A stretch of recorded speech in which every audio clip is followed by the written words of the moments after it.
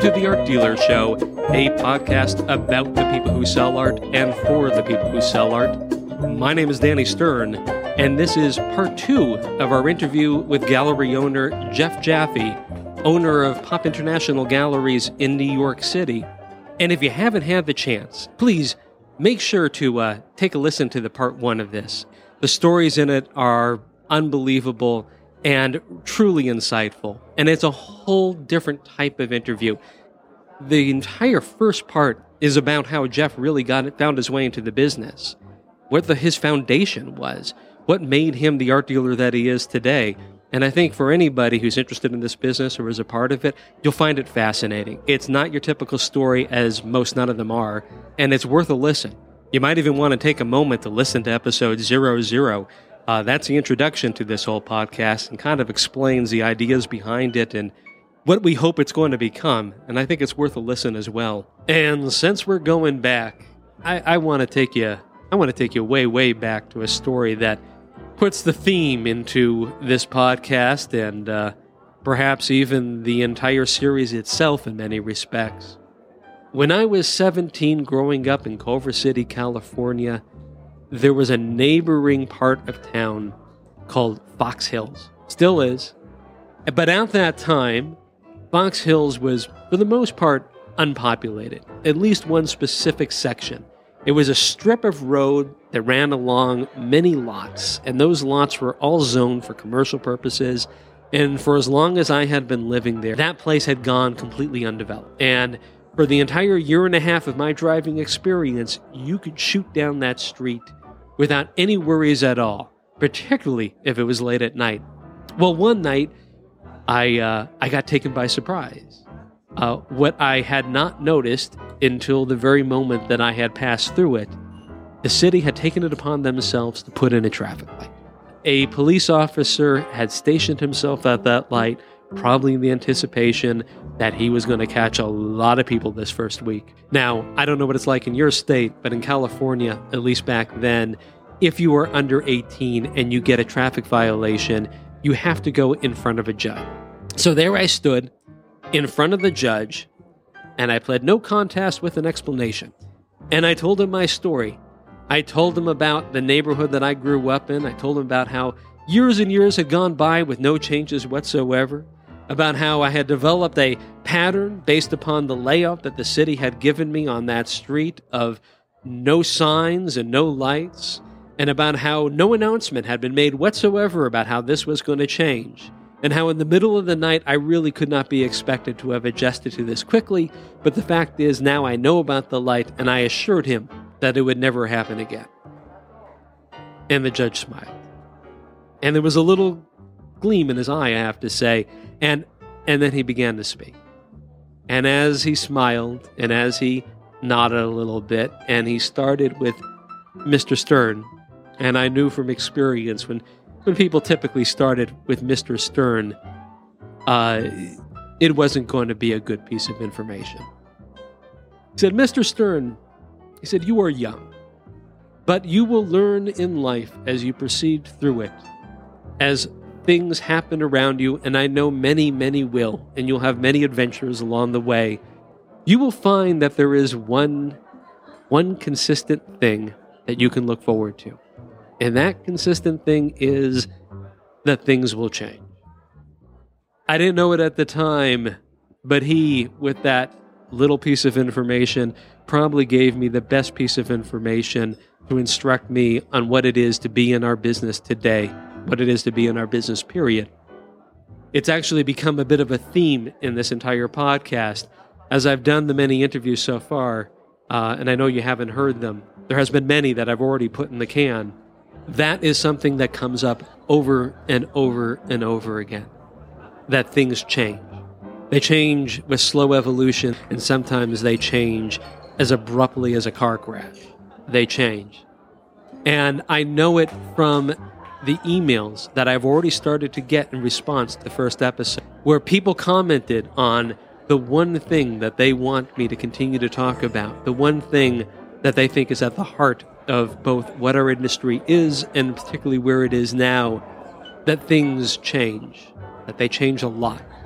If there is a skill that is at the center of our business. If there is one defining quality in any professional who's in this industry who sells art, no matter how they do it or in what form, whether in a gallery or on the telephone, that things change. That is the one thing that defines those who survive from those who become roadkill. That they are the ones who are able to adapt. That they are the ones who are able to evolve as the world around them evolves. As quickly or as slowly as that takes place, things change. And in a small way, that is the bit of news that I have to share with you today. That between last week's episode, and I get it, last week's episode was really last month. Hey, we're new. We're just getting started. Between that last episode and this, things changed a lot in the world of Jeff Jaffe. Jeff has changed location. Jeff has moved along after nearly 20 years of being on West Broadway in Soho, New York. Jeff has moved to the Bowery. Now, it's not as simple as a move. He'll be the first to tell you it could not have happened at a better time. Rents were getting crazy. And if there's one thing that's a big problem in our business, the nature of where rents are going in high traffic areas do not match with the basic numbers of our industry. And that's something I know we're going to be talking about a lot as we go on with this series of podcasts. But beautifully, as sometimes it happened, an opportunity fell into the lap of Jeff. A fantastic space at a fantastic rent, and allowed him to move into the now booming Bowery. Congratulations, Jeff. I had mentioned that we've been getting a lot of emails since that first episode went out. And in them, there is a question that has come up a number of times, and that is, hey, Danny, are you thinking of getting any sponsors? And the answer to that question is, hell yeah, we're going to get some sponsors. But not just any. We are going to get sponsors that fit what we do. And the first one is perhaps the best example I could possibly think about. And that is Relevant Communications. Now, if you're not familiar with Relevant Communications and their owner, founder, Alison Zucker Perlman, well, what rock have you been under? No, I'm kidding. But seriously, you should know about these people. Relevant Communications is one PR firm that is truly specialized on our business specifically. They work almost solely with art galleries and artists and distributors and publishers and everybody else who's involved with our industry. Alison Zucker Perlman and her firm, Relevant Communications, is the first card in my Rolodex, and I like to think of them as yours too now. If you have any projects coming up that are going to need a gifted hand in publicity, take the time to go over to relevantcommunications.com, give them a phone call, and find out what they can do for you and your company.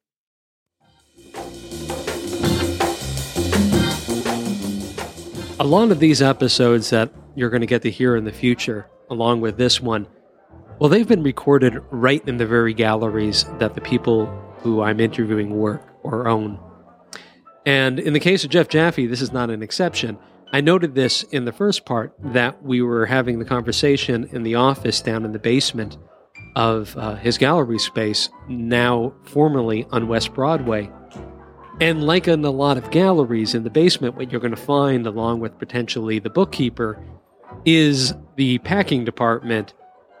And with that comes its own set of noise. You're going to hear a sound at the very beginning, and if you've ever packed anything, you're going to recognize it immediately.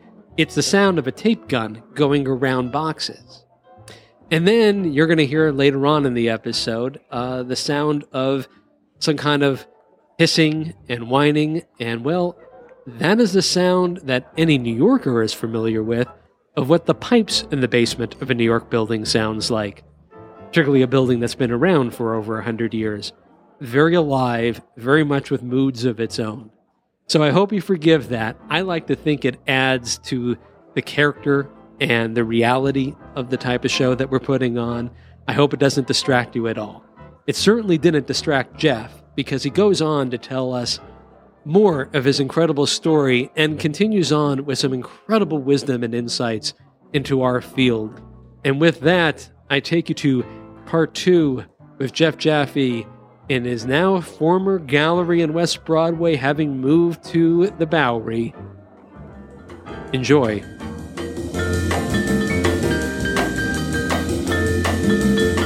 Look, I hired somebody who I bought my car from because she was so good. So what do you think makes a good salesperson? It's the ability to listen and to overcome objections. That simple. Mm-hmm. Well, besides the initial thing of qualifying the person as to whether this is someone who can afford to buy a piece of art and that you should afford spending your valuable time with. We have a little thing in this gallery about art consultants should be like sharks, but not sharks in that negative sense of what a shark is. What a shark does is it swims around the ocean, and if it bumps into a log, it knows immediately it's not food, and he moves on, and until he bumps into something that's food. So he qualifies his way through the ocean until he gets what he needs. And it is a numbers game. In the end, this is a numbers game. The more people you speak to, the more people you listen to, the more people you qualify, the more people you show material to, the more people you communicate with, the more sales you're going to make. Always have been and always will be. Yeah, I think there's kind of two conflicting numbers games going on. That was my first observation when I started, which was definitely, this is about volume. And, back 25 years ago, one of the first things I did was develop a database for my customers, because I just figured I need as many tools as possible to stay in contact with as many people as possible. And then I had this conversation with a guy who was my director at the time, and it was about that concept of numbers. And I don't remember exactly what brought it. Oh, that was it. He had behind his desk, because at that time it was very analog, and the way that we would have our list of customers. His Rolodex. Well, no, we had all the invoice slips. So there were like 3 or 4 copies, and one of the copies would go to the art dealer. Yeah, I still do that, by the way. Okay. So that was kind of your client card. I still do that. Yeah, you got to have it in a real thing that can be managed at some point. So being that he was the director, he had many, many, many notebooks of this. I mean, three ring binders. Sure. And me being relatively new, I had my little pamphlets worth of these things in my little binder. And I was envious. And I pointed like, oh man, I can't wait till I can get to the point where I've got all of that. And he just laughed, and he pulled from the desk. It was like, I think it was actually, the sliding trays from the desk, this little tiny thin version of a soft-bound notebook. And he goes, that's my business. That is correct. Right there. And he says, all of that? He goes, yeah, come, absolutely. Go. And he says, this little thing, probably 80% of the money I've ever made in this gallery. Absolutely. Yeah. Absolutely. So it's almost 2 parallel numbers games.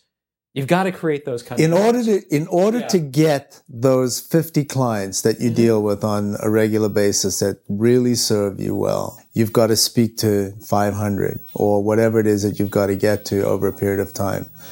I always the index card, that used to be a system people used a lot. Yeah, I came on the index cards. I would tell people you would put everything, you'd alphabetize by artist, not by client until you sold them.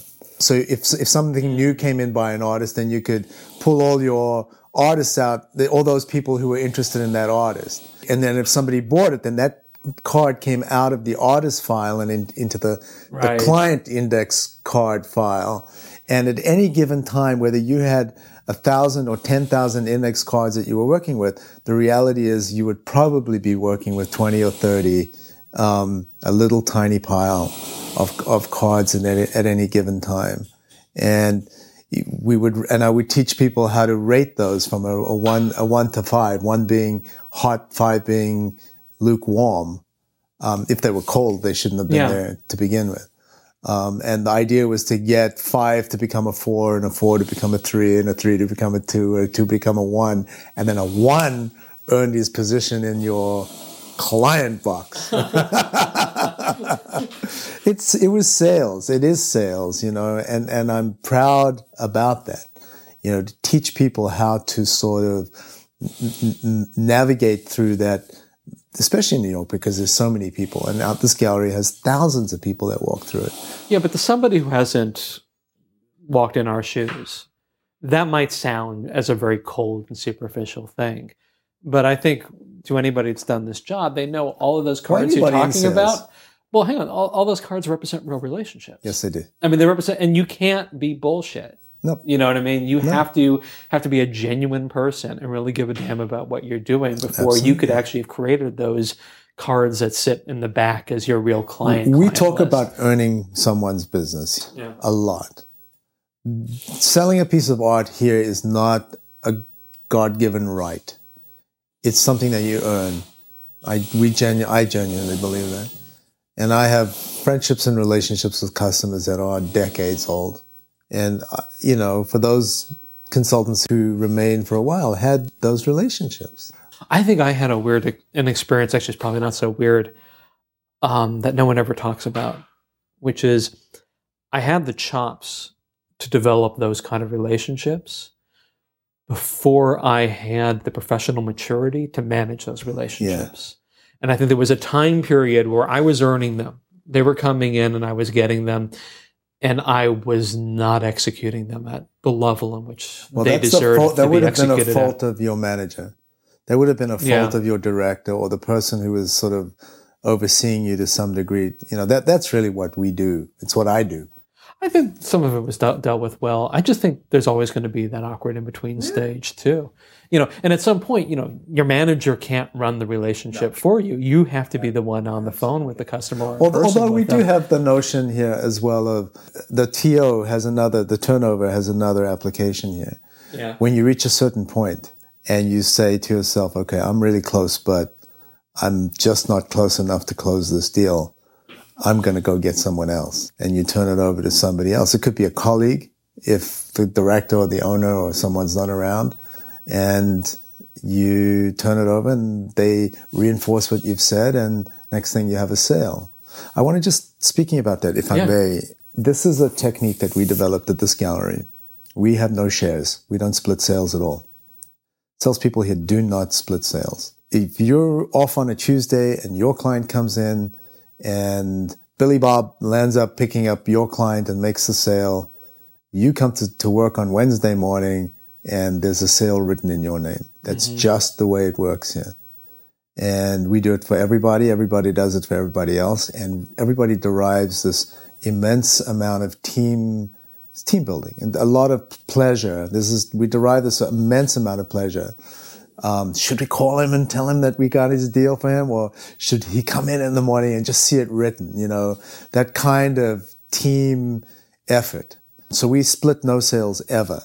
I can honestly say in all the years that this gallery's been around, I think the amount of sales that are split, I can count on one hand, and they were done not through bookkeeping here. It was worked out between the people themselves, and they knew. Even that's almost better.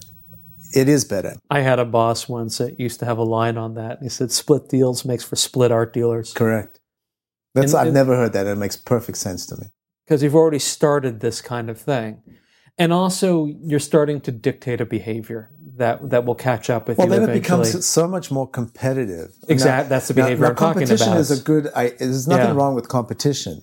I love the fact that Michael's running incredible numbers right now, and we have a younger person who's catching up. But either of them would drop anything to help either of each other. It's really an interesting thing to witness here, how the culture has sort of developed here in a way where, yes, it's competitive, and I want to be number one, but your client comes in, I'm going to close them for you because A, it's gallery first, and B, you do the same for me. And that's a culture that I think many galleries could and should adopt. I think there's a lot of experienced salespeople, art consultants who come in are not used to that. They're not used to that as a concept, and I have to sort of retrain them. We have our re-education program. You also get this thing where good art dealers, art dealers actually just make a living. They're very smart people. Yeah. And any system you create becomes the thing that eventually has to be worked. What I mean is, when you create a structure that can be gamed, that's where the energy winds up going eventually. I get to see many different forms of how to run a gallery because of my position of working with so many galleries around the world. And the ones that have the splits inevitably, not always, but eventually and inevitably, have an art dealer that will come in and figure out that's the game they can win. They can be the guy. Maybe they can't start a sale. Maybe they can't finish a sale. Maybe they can't maintain relationships with clients. Maybe they can't learn the material, but they know how to pick up on closable deals when other art dealers are away, and that becomes their stock and trade. Correct. And as soon as that guy is in your mix, then everything's toxic. Exactly. Becomes toxic. I've worked in many a toxic environment in my life, and we have worked incredibly hard.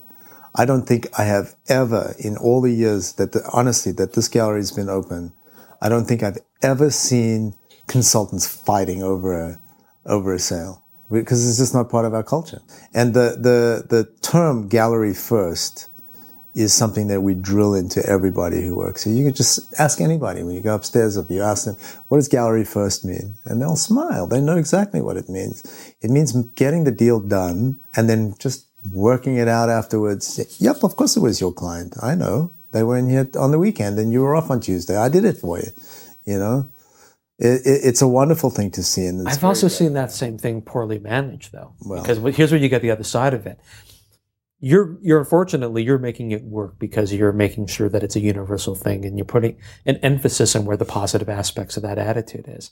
I've seen it managed where it's, all right, we're doing no splits, but there's no ethos behind it. Right. So there's no sense of ownership of that concept or pride in it. And what you get is, and I've seen this firsthand, where a client will come in that's ready to make their purchase and the art dealer is gone for the day. It just needs a little bit more work. And then there's a scramble on the floor because no one wants to give up their uptime. And the director didn't happen to be there at the moment, maybe to jump in. And the collector literally stands there as everybody starts passing it around as a hot potato. This is a complete and utter failure in management. It is. And what I love to see actually is not they're making a deal afterwards. Thanks for doing this for me. Here's $50 or $100. They'll buy each other lunch. Mm-hmm. Let me buy you, I'll get you lunch today. But a lot of management, unlike you or I, haven't done the job. Yeah, that's true. And that's usually where it goes wrong. Yeah, we've come up through the ranks and we sort of know what it means. Yeah, and we've seen the bad versions of the good versions, and we know what motivates ourselves. What do you think motivates art dealers in general, though? Well, I think what motivates anybody who's in sales is not the money, but the sale itself. Mm-hmm. I get just as excited writing a $1,000 sale as I do a $25,000 sale. I get that feeling, that adrenaline or whatever it is that courses through your veins when you say, got it. I think that is what motivates a really good salesperson. I don't think money itself motivates good salespeople. Yes, they're in it to make money and everybody's got to make a living and we live in a capitalist society and that's the nature of the beast. But I think the most successful salespeople are the ones who you can just see in their eyes the excitement of having closed a deal. I see, again, I go back to Michael, who works for me, the look in his face when he closes something and the high-fiving and the sort of the whoo-hoos and the whatever it is that people do are not motivated so much by the size of the sale or how much commission he's going to make. What is motivating is setting goals. What's realistic? Okay, you did X amount last month. Do you think you could do X amount this month? Could you repeat it? Could you, get close to it? Could you double it? I have to confess, I hated that part. I had directors who would have that same conversation with me. And what I hated about it was, and I'm only saying this so you can contradict me and tell me where I'm wrong. And having been a director probably longer than I was even a floor dealer, and my thought that was always going on in my head as my director would say, what could you do this month, is how the hell should I know who's going to walk in the door of this gallery this month? Okay, so or what our artists are going to release, or what new release is going to come out. Right, or, right. It's a combination of what you're provided with. So I say, if I'm going to provide you with the tools that you need, okay, Very often we talk about what this place is because they're commissioned salespeople, right? I have a huge responsibility as an owner of a gallery to provide the tools that make it possible.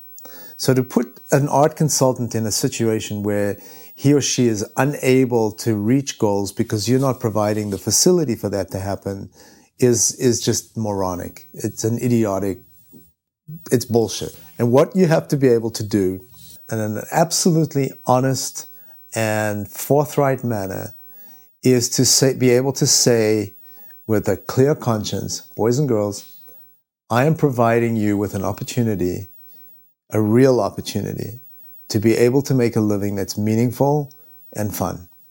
And I'm providing you with all the tools and all the equipment and all the stuff that's necessary for you to do that. And that includes, obviously, a place to work, a place to sit, a computer and a telephone, digital, whatever it is that we need to be able to get through to our clients. I have great art on the wall. I have art that we know people want to buy. We don't have a sales meeting every single week. I have them sort of on a contemporaneous basis periodically. It's quiet. Guys, hey, let's have a quickie. Sit down for 15 minutes and go through some things. Anyone having any problems with anything? Let's see if anyone can help. We talk about where you might be struggling closing a sale, or you might, why is this person not responding? And you had success with a similar thing, 2 months ago. What was it that you were able to do to help at a certain level? But at the same time, we do talk about numbers because it's a business. This isn't a playground. There's huge expenses involved, massive rents and taxes and insurance and all the stuff that salespeople tend not to have to be concerned about. So we talk about goals in the sense of what is attainable and how can I help you? And so this notion of helping people to become successful as a leader, because that's what I believe a business owner is to provide an environment that allows people to grow and attain what it is that they seek to attain at the same time without feeling like the whip is being cracked. You know what's kind of funny? You're my 6th interview going into this. I am? I thought it was your first. You made it feel like my first. Is there a consistency in any of this? Or? There is, and it's one that's kind of plexing me and frustrating me a little bit. This has been a really good interview, but I think one of the things that's always driven me in this business, and has caught my best interest and why I went into it, was I was always fascinated by the people itself and the dynamic of dealing with them. And it starts with the most basic question, which is, why would people buy a piece of artwork? And then it gets really complicated. I actually don't think it's complicated at all. Well, okay, we can get into that in a minute. And there's a lot of aspects of different ways to communicate with people on different occasions, and that all relates to that same psychology of whatever their motivating factors are. I think it's part of the challenge of the business where it is today, because I think as climate changes in culture, so does the answer to that question a little bit, at least the context of it. And I've had many conversations with people, not just in this series of interviews, but in my entire career in our profession.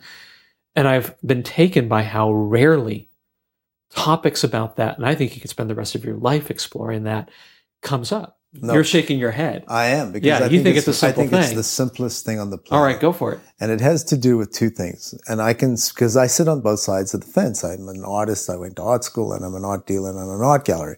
So I think that most people buy art because they love art. They love it. It's not because they need it. It's like we often say it's like falling in love. Why do you like this piece of art more over that piece of art? Why did you marry that guy when you could have married that guy? It's a subjective, personal, visceral, inexplicable, intangible. I could go on with adjectives ad infinitum about why people make choices that are emotional. Buying art in the market in which I operate. I'm not talking about people who have $100 million and want to invest in art. I'm talking about the young couple that come in and they've got 20 grand or 15 grand or $10,000 and they've got a new house and they've got a sofa and they want to put something in there. And the art has to function in their life. And it has to function in their life in a certain way that derives a certain amount of pleasure for them. And as I say this, I kid you not, I get goosebumps. 35 years in, I still get goosebumps when somebody gets emotional standing in front of a piece of art. You don't need to know a lot about art other than that you love it, or you like it, or it makes you feel something, or you have a visceral reaction, or there's some gut thing that says, this will look lovely in my house. And I can wake up in the morning and open the curtains and say, I really had such fun buying that piece of art. Or, when we were in New York, I'm from Switzerland, and when I was in New York and I met Daniel, and he was selling this piece of art to me, and we had such a wonderful experience, and the holiday was beautiful. And I, to me, that's what buying a piece of art is all about in this market. But to have somebody stand in front of a piece of art who I have the privilege of having had walk into my gallery and started chatting with them and sort of opening them up and trying to find out what it is and listening to what it is that they're saying, or we weren't even thinking about buying a piece of art in the first place. How many times have you heard that? Oh, sure. A million times. And I think it comes from this bourgeoisie childhood of my own that it fascinates me from. I grew up in a family of artists. Not too different than your experience. I went to art school myself. Okay. And I don't think we ever bought a piece of artwork. I don't think they've ever bought a piece of artwork. Nothing more than something token. Well, a lot of artists won't buy other people's artwork. I traded. That was one of the things we did as young artists. We traded with each other. So I have a sort of a really eclectic collection. That's why I'm saying it's not as simple as just, you couldn't love artwork more, right? I mean, not only do they love artwork, but so much so that it defines part of a important and big part of their lives. But yet it's not the same thing as making the choice to buy it. It's also, I think it's complicated by who's the person who's loving the art. They're not all the same person. Well, look, with the a good salesperson is always, going to have a profound effect on helping somebody to love a piece of art. That's what a good salesperson is able to do. On the other hand, I don't think your average collector or your average buyer is going to walk into a gallery and buy a piece of art that they don't like. I just don't think that that's going to happen. Very often. Shouldn't happen. It doesn't really. No. So I sort of have trained myself and try to train my salespeople to be cognizant of it. When people come in, we don't jump on them and, we wait. And we'll see what someone is standing in front of. Right, let them find their piece. And we also have a saying here that there's the right collector for the right piece of art and the right piece of art for the right collector. And so someone will come in, maybe not even having thought about buying a piece of art, but they'll stand in front of something so help me God. I've seen people crying. I've seen people giggling, and I've seen people, slapping their partner on the shoulder saying, we have to have this. This is just so perfect for us. Gut thing that happens when people buy art, whether it's a bourgeois thing or not. Buying art is something that people who can afford to buy art do. We're not in Tanzania or in a township in South Africa where, we're talking about survival. And these are first world issues, first world problems. Right? We would get all bitchy and moany because my email is down today because the new router that Time Warner gave me blew. Uh-huh. Yeah. And I'm at my wit's end because I can't get fucking email. You know what I'm saying? That's a first world problem.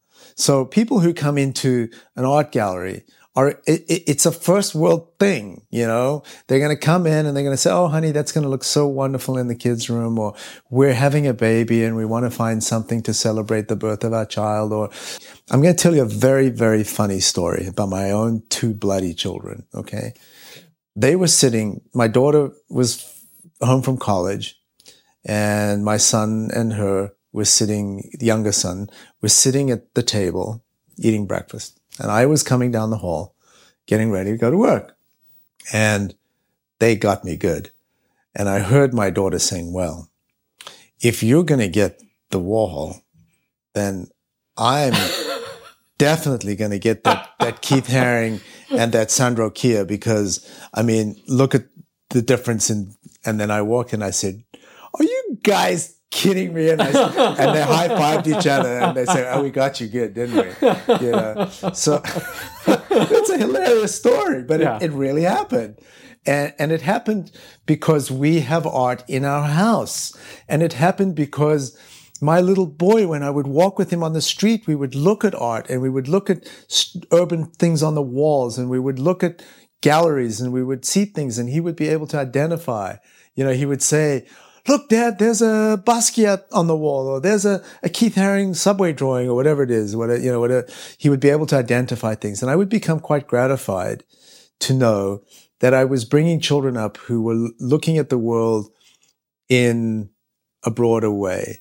And there's things that are dedicated to them from Ronnie Wood. And, there's stuff that has defined their experience. And I genuinely believe that when people walk into an art gallery, the bulk of people are not really thinking about buying a piece of art. Some go out. Honey, we need to go buy a piece of art for the living room. And they go out to Soho on a Sunday afternoon because they're going to go look for a piece of art. Or I'll hear people saying, we're buying this. We've had a wall that's been vacant for 3 years because we haven't found the right piece. Mm-hmm. And this piece resonates for us. And so that to me, in the end, is sort of goes back to that conversation we were having about what is it that makes a person buy a piece of art. I think in the end, a good salesperson facilitates that, who's listened, who has been able to overcome the objections. We can't afford it all in one shot. Okay, so don't worry. Make 3 payments. Or would you like to use our 12-month interest-free deal? Or, I'll hold it for you, on layaway. Or, I've known you for 20 years. Give me half. Take it now. You'll pay me next month. The bottom line is people walk into art galleries most of the time, I think, because it's a fun thing it's a good date. Right? Well, I used to say that was the biggest filter we have, which is just the mere fact of who's inside our gallery versus who's not inside our gallery. And a lot of people come in and it's just that, it's a good date. But even for that date, it's a choice. It's a very unique choice. It is. Most people don't walk into galleries. And those who walk into a specific gallery or another says something else. I will tell you a funny story. On Saturday afternoon, we made a sale to a couple who had a wall that hadn't had a piece of art on since they moved into their apartment 3 years ago because they couldn't find the right piece of art. And they found something that they loved. And it was going above the bed. And at one point in the whole sale, he took a pillow off my couch. We took it out of the viewing room and we put it in the natural light so that they could really see the colors the way they wanted to see the colors. And then he took a pillow off the couch and he put it on the floor where the painting was. And he put his head on the pillow and he lay on the floor of the gallery. And I was compelled to go and lie next to him and put my head on his shoulder. And his wife just thought this was hilarious. And the point that I'm making is, as silly as that was, when they left, he stood at the door and he turned around and he said, I have never had an experience in an art gallery like this in my life. And I said to him, how many art galleries have you been into? And he said, a lot. We've been looking for a piece of art for this wall for a really long time. Thank you very much. Again, I got all goosebumpy and I said to the guys who work here, that's what it's about. It's about listening and hearing and facilitating and overcoming whatever problem. What was the main problem? The frame. But I always feel, and I'll probably bring this up a zillion times in these conversations because it's an observation that stays large in my mind. I think the one profession that we might be the closest to as art dealers is stand-up comedy. Oh, probably, for sure. And I'll tell you why. That's hilarious. And the reason why I think that is because every time, and I love interviews with stand-up comics, and I've been attracted to, this podcast is partly based upon Mark Maron's podcast, WTF, where he just decided to turn the mic on his own profession. Yeah.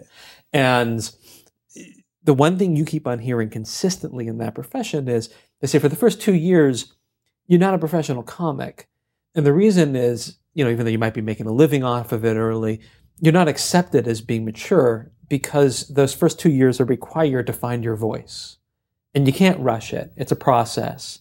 You got to go up there night after night after night and really experience it. And I think we have that bond with them.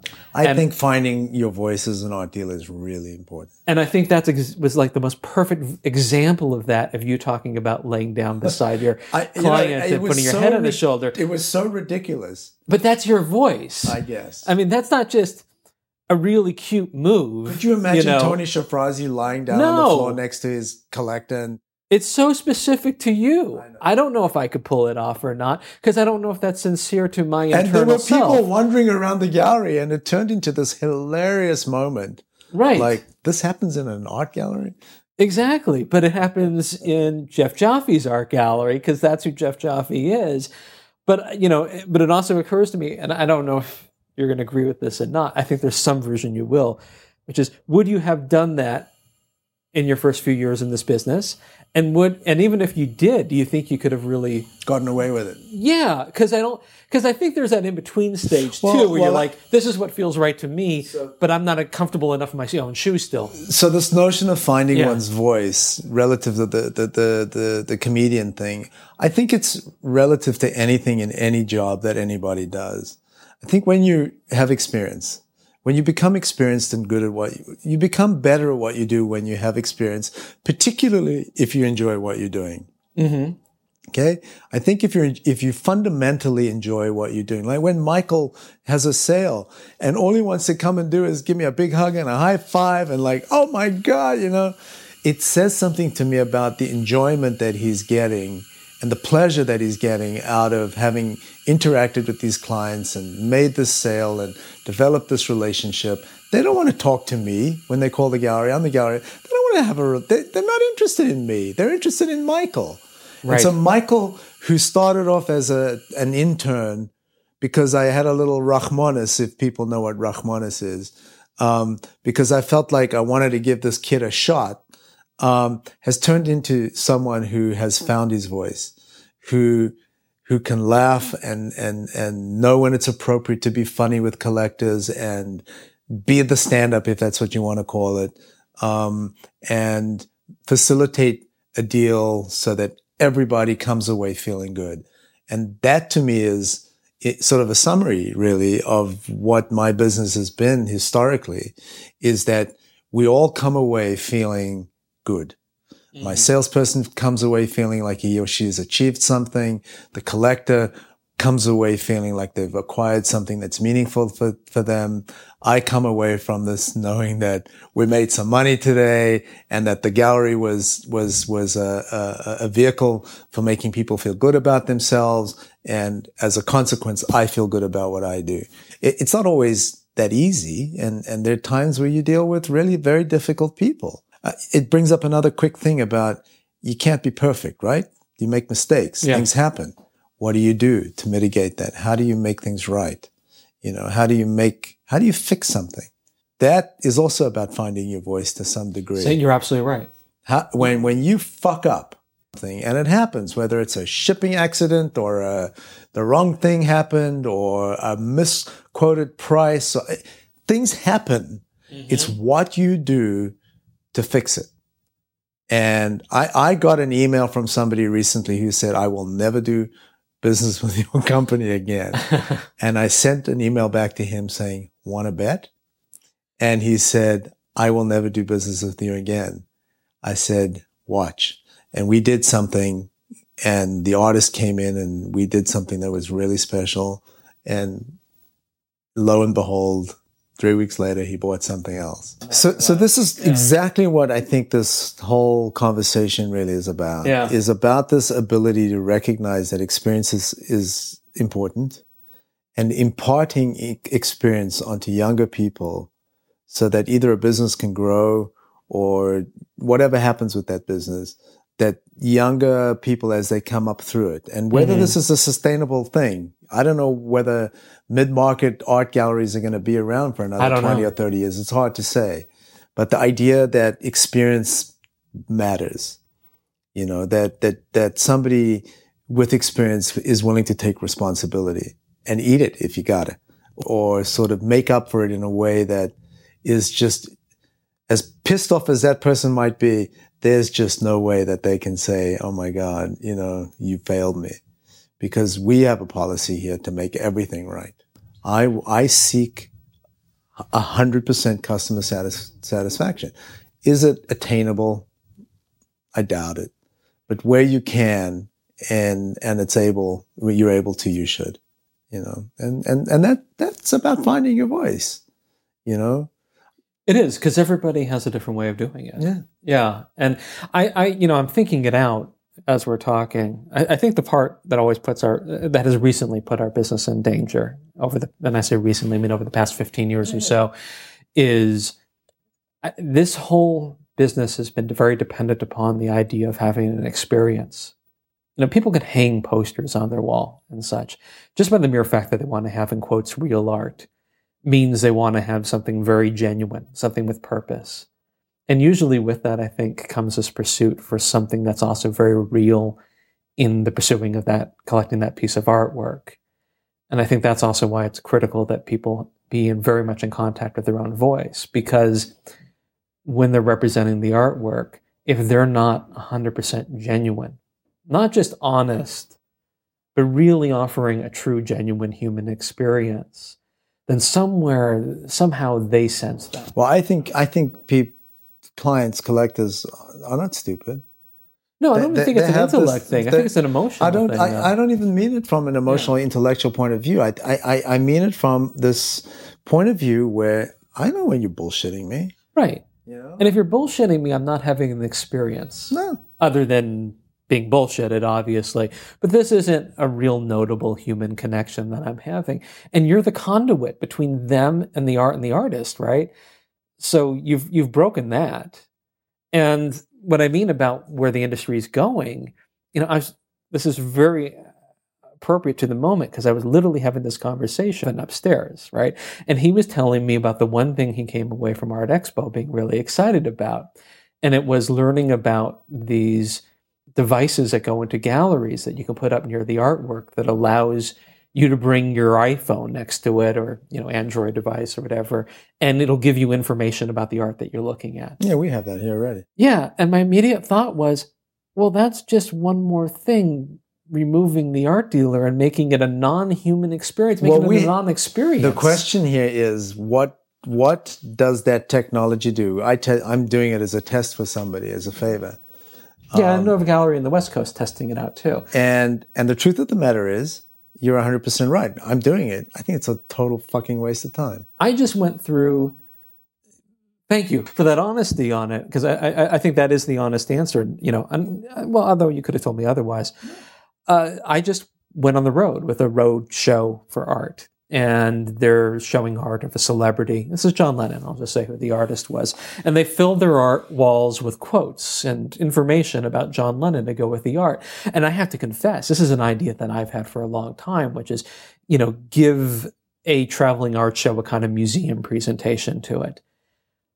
It was horrible. Yeah. It was I had suddenly got a flashback to something I had forgotten about for 25 years that I went through when I was a young art dealer. And there was a piece of artwork in our gallery. It was the only piece of artwork that they had a story written and mounted in a frame that went next to it. And I used to hide it when the owners would go away, because I hated that damn thing, because people would come and they would stick their face into it and read it, instead of having a conversation with the person who can tell them not just what's in there, but a whole contextual story. It's funny. We have an artist. Yeah. We have an artist who uses a lot of text in his paintings, and so the rule in this gallery is that when the consultant and the potential buyer are interfacing with the painting, if it's a couple, I'll ask one of the couple to read the text to the other, or I'll read it to them. And so what we're doing at that point is sort of closing that circle of, we talk about a bubble here, by the way. I don't know if this is a good opportunity to talk about the bubble. I'd love to hear about it. What I try to teach consultants here is that when you're dealing with someone, you're creating a bubble. You're in that bubble with that collector and that piece of art. And that bubble is impenetrable.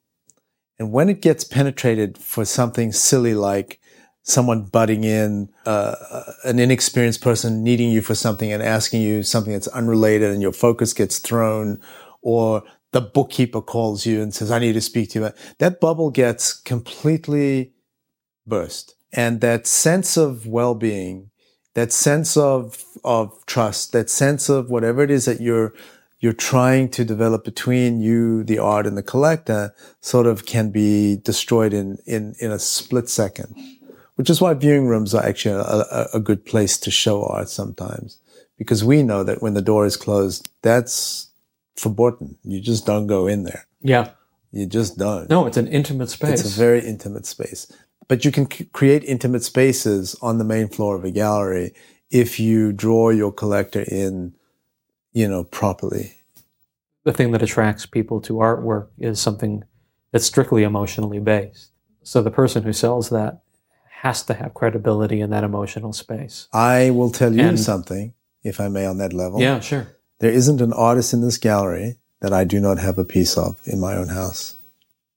And that is intentional. Not because I just find a piece that I love. I mean, I will put a piece that I love. But I own a piece of art by every single artist that we represent.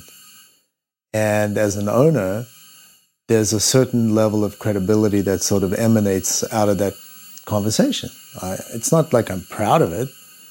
How can I sell you something and try and get you to buy something if I'm not sold on it? So I pick pieces of art by artists that we represent, and I have one in my house, in my little collection. Well, let me ask you this as we're kind of getting into the home stretch here. So you've probably gotten a better sense for what it is I'm doing here now just by participating in it. If you were in my shoes, if you were out there interviewing people in our profession, and by the way, I plan on not just gallery owners and such. I can interview guys on the floor, brokers, PR people, all the different angles of our business, and all the different strata too. From street level up. What do you think you'd be after? And by that I mean, what questions do you think you'd want to look for answers on? This is an industry that operates on lots of levels. We know it does. Mm-hmm. There are people who are established, well-loved, recognized art dealers and galleries. There are lesser-known brokers. There are crooks and thieves. There are all kinds of ranges of whatever exists in this industry as there is in most industries. And the thing that I would probably like to find is within the sort of ups and downs or the ranges of what exists in this industry is where that sort of center line runs, this consistency that I'm talking about. What's the common thread? What keeps an art dealer? Why? I mean, I could have done many things. What is it that tends to be the thing that resonates over and over and over again? And I hazard to guess that when you've done 50 of these interviews, you're going to find some of that consistency of people saying it's a rewarding place to be. It makes people happy. It's a way to make money that is on merchandise that people don't really need, but provides a certain amount of joy in people's lives. And I think you'll find a certain consistency that good art dealers understand the process that artists go through. Because in the end, this industry does not exist, period, does not exist without artists. And the ability to find artists that are meaningful, who resonate on a certain level, who cut through barriers and borders, politics, whatever it is that artists do, is a universal trait. It's something in every country, in every world that you're going to find. Desire to make art. And I get goosebumps again. Human beings make art. We dance, we sing, we paint, we draw, we write. We do things that address a part of this thing that we are as animals is creativity. And other people in our species relate to it and can identify with it on a certain level. And I think that consistent thing that makes us human is the thing that defines this industry, because we could not have art galleries and art dealers and art auctions and secondary market this and tertiary market that without artists. It's that simple. And I'm grateful for that. I'm totally grateful for having been able to sustain a business for as long as I have based on the creativity of others. But can we say it's a symbiotic relationship? It is symbiotic. Yeah. But there are millions of artists who don't sell art, who don't sell their art. I have a policy. Ivan Karp. Do you remember Ivan Karp from OK Harris Galleries? No.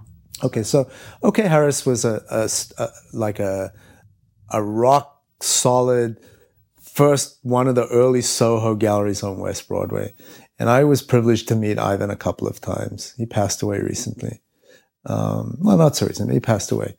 And one of the things that Ivan Karp told me when I first met him, he said, you're the guy who opened the Pop Gallery up on near Houston Street. I said, yes, I am. And I just wanted to tell you that I opened that gallery in a way because I admire so much of how you've run your business, which was for many, many, many years. And he said, kid, going to give you one piece of advice. And I said, okay, what is it? He said, look at every single thing that somebody wants to show you. And I can tell you that this gallery gets thousands of requests every year to look at art. And I'm not as good as I should be, but I'm pretty good at it. Eventually, I respond to everybody on some level or another, even if it's an email saying, thank you for submitting your art. There's a place out there for you. It's not for us, but that kind of thing. I have the exact same policy. I will look at anything. Yeah. At anything. No, I think they deserve that. I'll tell you, one of my artists who became very successful in his own right, one of his favorite stories to tell is when he was just getting his start and looking for some sort of representation, gallery or otherwise, had the naive audacity to call up Leo Castelli's gallery. And he got an appointment. And Leo sat down and went through his stuff. And, it was way too early, and it certainly wasn't the right kind of art for him, but actually gave him some real feedback and such. But besides the particulars, that moment that he got, just the 5 minutes of allowing Leo Castelli to go through his book and Leo Castelli being a decent person and treating him like another professional. He treated him like a mensch. Exactly. Leo had that respect. The man's 75 years old now. That probably happened 30-something years ago, and he still tells the story. And remember I said a little bit a while ago, there was another story about another deal I wanted to tell you. It was about Leo. And the two things I wanted to say was when I was in art school, we used to laugh amongst each other. We would say, Leo says gold frames are in.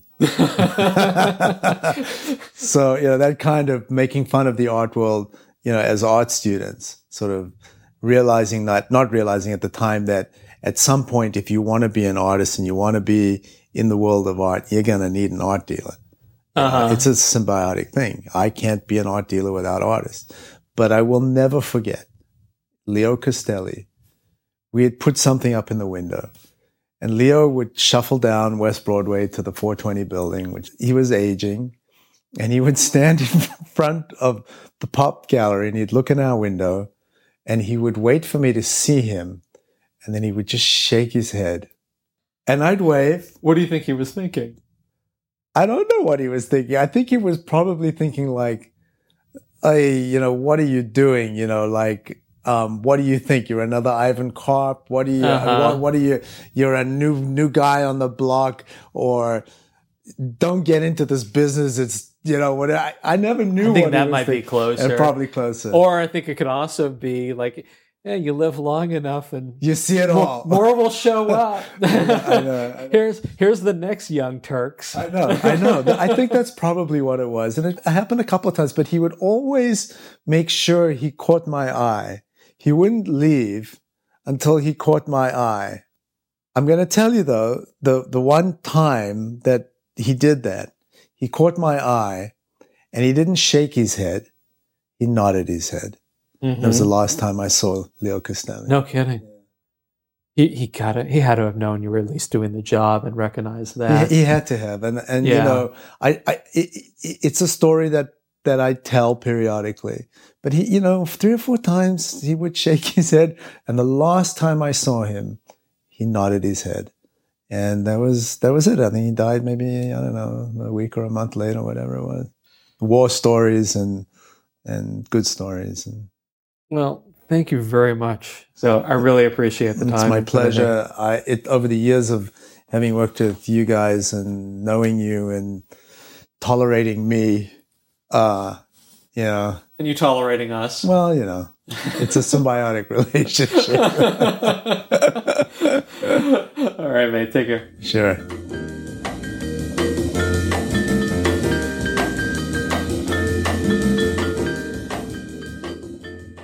So what do you think? Was it worth 2 parts? Yeah, of course it was worth 2 parts. Could you have possibly have missed that second part? I mean, the things he gets into, some of the details of what it is to motivate, to hire, to train, to manage a sales staff, those are the things that anybody in our business who wants to make a success out of running a gallery really needs to know. And anybody who's done it well does know. There's a graduate course in those words. But the part that I loved the most was that towards the end, we got down to a story about one collector. One collector, that one where he laid on the floor with him, laying on a pillow, looking up at the art to simulate what it would be like looking at that painting from the bed in his own home. And the reason I love that is, despite all those things we do in preparation to having this business, to supporting our art galleries, to managing a staff, to bringing in the art that works and the art, getting rid of the art that doesn't, whatever the mechanics are of it, all those things that Jeff talked about, that none of it matters if it doesn't work in the place where the rubber hits the road. That in the end, it all comes down to one art dealer talking to one collector or collectors, in this case a couple, and that their words resonate with them, that their actions make them comfortable and feel right, that in the hands of that art dealer representing that one particular piece of art. And if it doesn't, if the words don't make sense, and the art doesn't look right, and it doesn't get the specific emotional response that's so charged that it should cause them to want to make a purchase and have that thing in their home for the rest of their life, well, the rest of it's meaningless. Whatever the system is to keeping up to date with your client list, however it is you hire or fire your people or pick your art or don't pick your art, whatever that is, that doesn't mean a lick if it doesn't work in that very moment. And what I loved here was that Jeff was able to walk us down that incredible path and understand in the way he told that story that in the end, it had to end there. He had to tell us a story about one place and one time where that works, where that all comes together. Because it's nothing more than just a string of those things happening at the end of that road that make for the successful art businesses that we run. Thanks again, Jeff. I really appreciated what was a fantastic interview. I hope we get to have you back on again at some time in the future, maybe to focus on some other topics. So until next time, I hope you come and join me here at the Art Dealer Bar one more time. Enjoy yourself a little bit of a cocktail, pull up a chair, and get an opportunity to sit in on yet another fantastic conversation with another fantastic art selling professional. Good night to you, my art dealers. Good night.